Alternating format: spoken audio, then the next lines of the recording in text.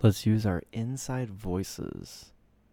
Because you're listening to the Inside Voices podcast, hosted by me, Dan Milam.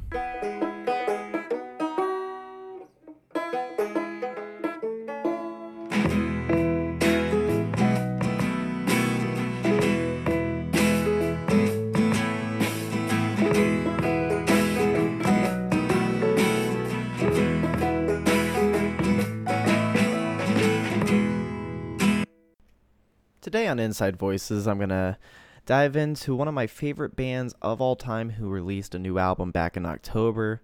I'm talking about Louisville's own My Morning Jacket.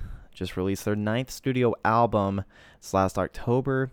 It's the first album of newly recorded material in 6 years, as they've previously released The Waterfall in 2015 and The Waterfall 2 just last year, 2020. This one is actually newly released material, mainly because on The Waterfall and The Waterfall 2, it was previously recorded material anywhere from 2011 to 2013. And so this is the first album since 2015 that we're going to get a taste of where My Morning Jacket is nowadays on songwriting skills and what they can give to an album. I think that's a big reason why this one is a self-titled album, even though being their 9th album.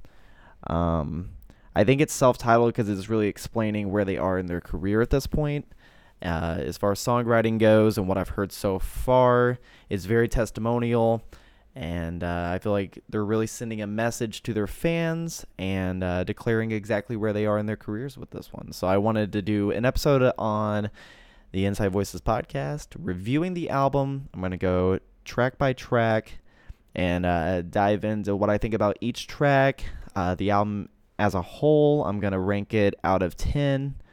I can go ahead and rank it out of 5 stars. I can do whatever I want because I'm coming up with this.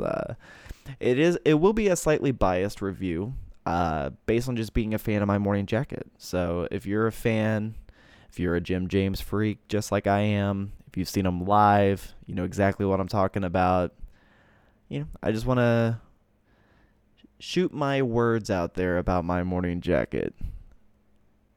Starting off, My Morning Jacket's Eponymous 9th studio album. It's a track that was released as a single on August 24th this year, regularly scheduled programming. I love the opening lines of this one. Diamonds are growing in the garden. Raindrops are filling up the sea. Excuse me, I beg your pardon for this interruption. Now back to regularly scheduled programming. I found it pretty interesting. As the lyrics go on in this opening track, it kind of dives into where the direction of the album is going to be going. That's what I got from it, at least. And like I said, there's just something about this album where I feel like they're trying to send some kind of message. They're collecting a lot with what they've learned socially in America. And I think this is the perfect opening. It's very pure. And the way it runs into their next track, Love, Love, Love. Within just a couple songs of this album, you immediately understand where you're going with it. And it all sends a big message, kind of like a global message. Like I said, very testimonial. It's almost like going to church listening to this album so far. So starts out with regularly scheduled programming, blah blah blah blah blah, and it runs into Love, Love, Love, which this one I thought was really interesting because it has like reggae vibes to it. It kind of has like a little bit of a reggae beat to it. And once again, Jim James just sending a message of love and where we are in the country. I think that's like one thing you can really get from him on almost every song on here is he's kind of preaching to you. So I love those first 2 tracks, and they continue that theme of social consciousness into track number 3, In Color. This one seems to be more directly explaining about race and certain things about color, where we are socially in America, especially since The Waterfall and Waterfall 2, which were written, back in 2011, 2013. My favorite lines from In Color are, yeah, there's more to life than just black and white. So many shades in between. There's more to life than what's yours and what's mine. Oh, and I wish everyone could agree. I like exactly what Jim is saying in this album. You don't hear too many rock and roll groups or even any groups in general modern day being able to tap into such social injustice and the race issues in America, but from a very, I would say, humble and down to earth way to look at it. You know, they're not really coming off as very angry or mad, more as they're just sending a positive message through the songs and the way that the flow of the album is.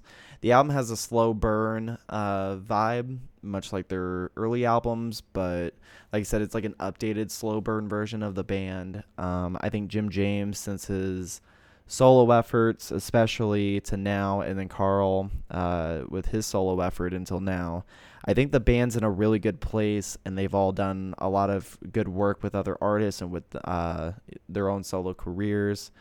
That whenever they all came together writing for this eponymous ninth album, they really tapped into where we are in America at this time, and they brilliantly executed it, in my opinion. Especially with tracks like track number 3, In Color. Next on the album, track number 4, titled Least Expected. A lot of messages of one love in this, so once again, just like I said, love, love, love reminds me of, it has like reggae vibes and kind of a reggae beat to it. Least Expected, Jim James mentions one love multiple times in the song, which I find very fascinating, with the connection to Bob Marley and using that to tap into where we are nowadays in America. The electric piano was just so damn good. Had to be my favorite part of the song specifically. Like I said, I love the one love message and the lyricism, but the catchy drum beat with the electric piano just really set a good tone for the 4th track of the album. And that track leads right into what might be my favorite from the album so far, track number 5, Never in the Real World. Certain melody of the song reminds me of Off the Record from their Z album, specifically on the keys and certain things that the guitar is doing with it.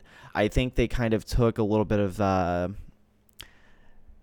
like I said, that melody of Off the Record and added it to a newer song and branched it into a different direction, and I just love it. I love the lyrics. I love the name, Never in the Real World.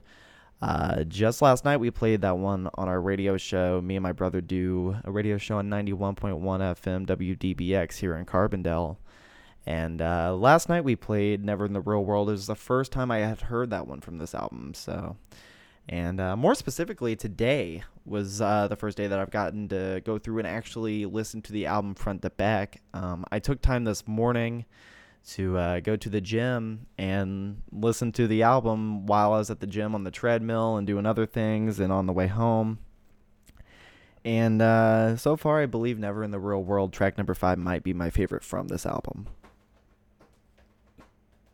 And that's my cat tearing up my couch. Track number 6, The Devil's in the Details.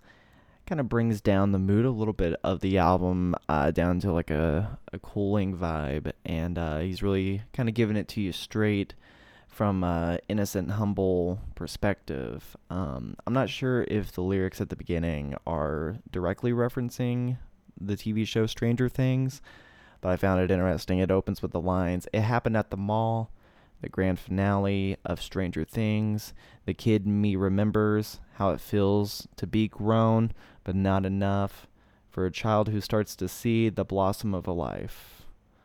And I thought that was pretty interesting. And this one, all day today, I've been picking apart what Jim James is saying in the song, certain messages of innocence, losing innocence, growing up, changing the channel, the certain things that impression you going from, a teenager, losing your adolescence, tapping into adult life, the certain things that can affect you and shake you. I think Jim James is looking at a lot of people who are my age right now, where I'm 25, almost 26, and what we've gone through politically in America and socially, especially since 2016. I think Jim James is kind of sending that message and being like, I see you and I see where you are, and I remember when things were weird whenever I was there. And I think that's what he's saying on this one. At least that's what I gathered from it. Very cool track, a little spooky sounding. The devil's in the details. Be a good one to listen to next year around Halloween. Track number 7, Lucky to Be Alive. Well, this one's going to be easy to decipher what it's really about, because it's really just about feeling lucky to be alive. Jim James mentions a couple different things about being out on the road.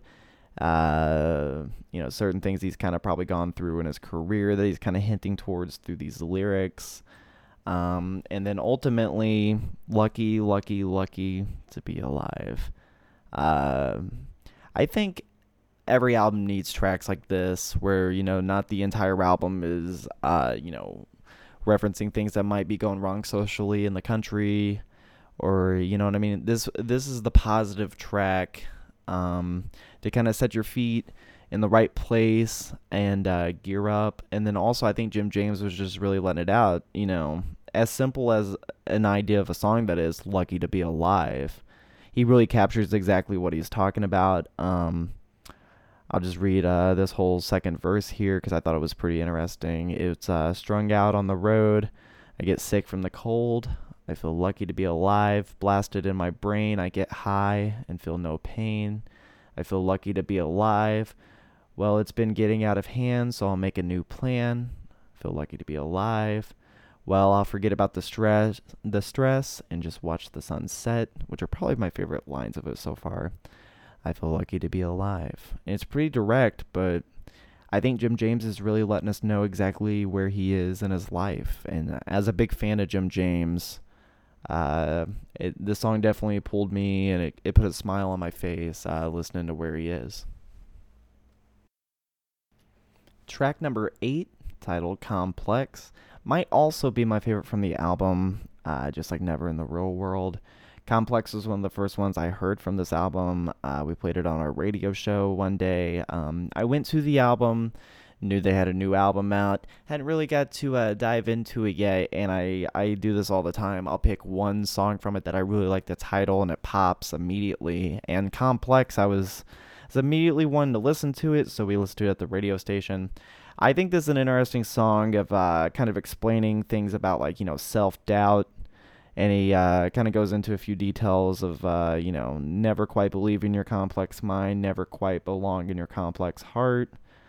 But then towards the end of the song, they tap into, what are you waiting for? You get what you pay for. What are you waiting for? Kind of pushing you in a direction. This one with a, driving hooky guitar riff.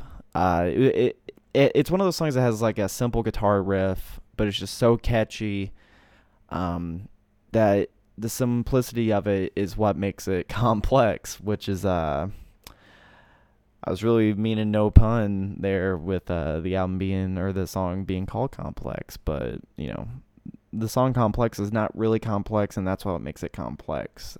There's a lot more to it than what's just up front. I think that's a lot of this album too.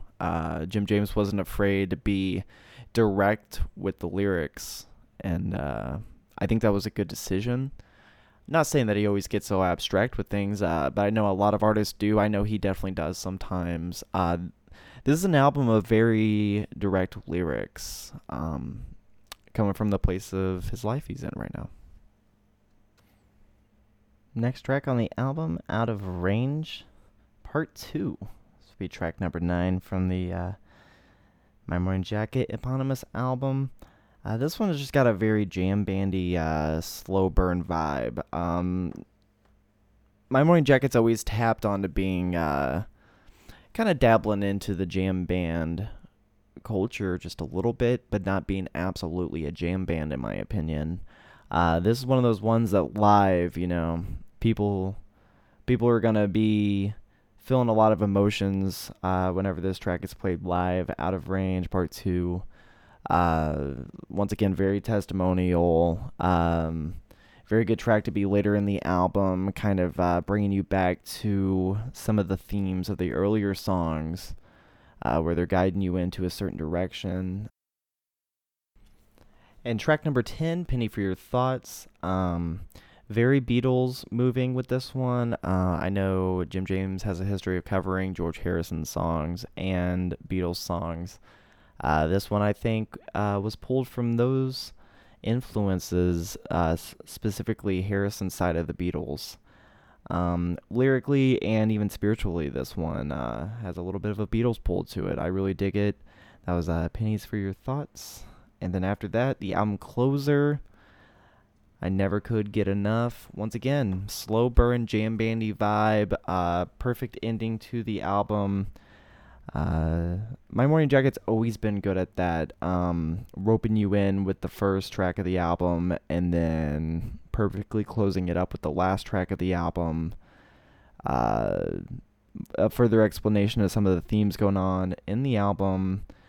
Very testimonial, very spiritual album that came from My Morning Jacket for their eponymous album. And I think that was the point, reviewing all of it from front to back just now. It has a theme that laces through each song, and it's a theme of, social consciousness, where they are, where we are as fans, and there's a connection that's pulled between those.